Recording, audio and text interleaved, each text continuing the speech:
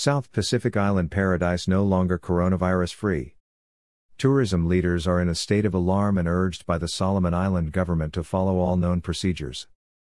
The Tourism Solomon Islands Tourism Board wanted visitors to know this is the place to wind down. The Solomon Islands was one of the last countries left without coronavirus. This has now changed. Today the Solomon Islands Prime Minister, the Honorable Manasseh Sogavare, has confirmed the previously COVID-19 free country has recorded its first positive case of the virus. Addressing the nation on the weekend, the Prime Minister said the positive case was a student returning to the Solomon Islands on board a repatriation flight from the Philippines.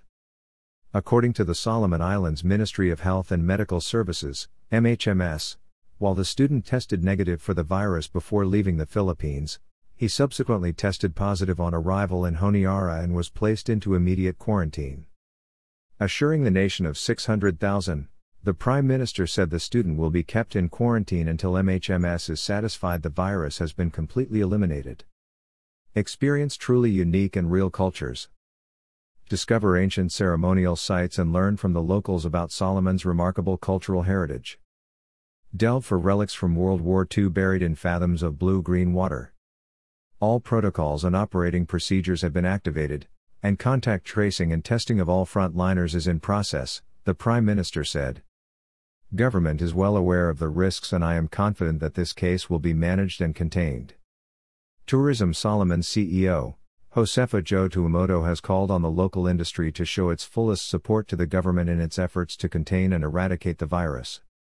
The sooner the virus is contained the better, and we remain 100% behind the government and committed to everything it is doing to manage the situation, he said.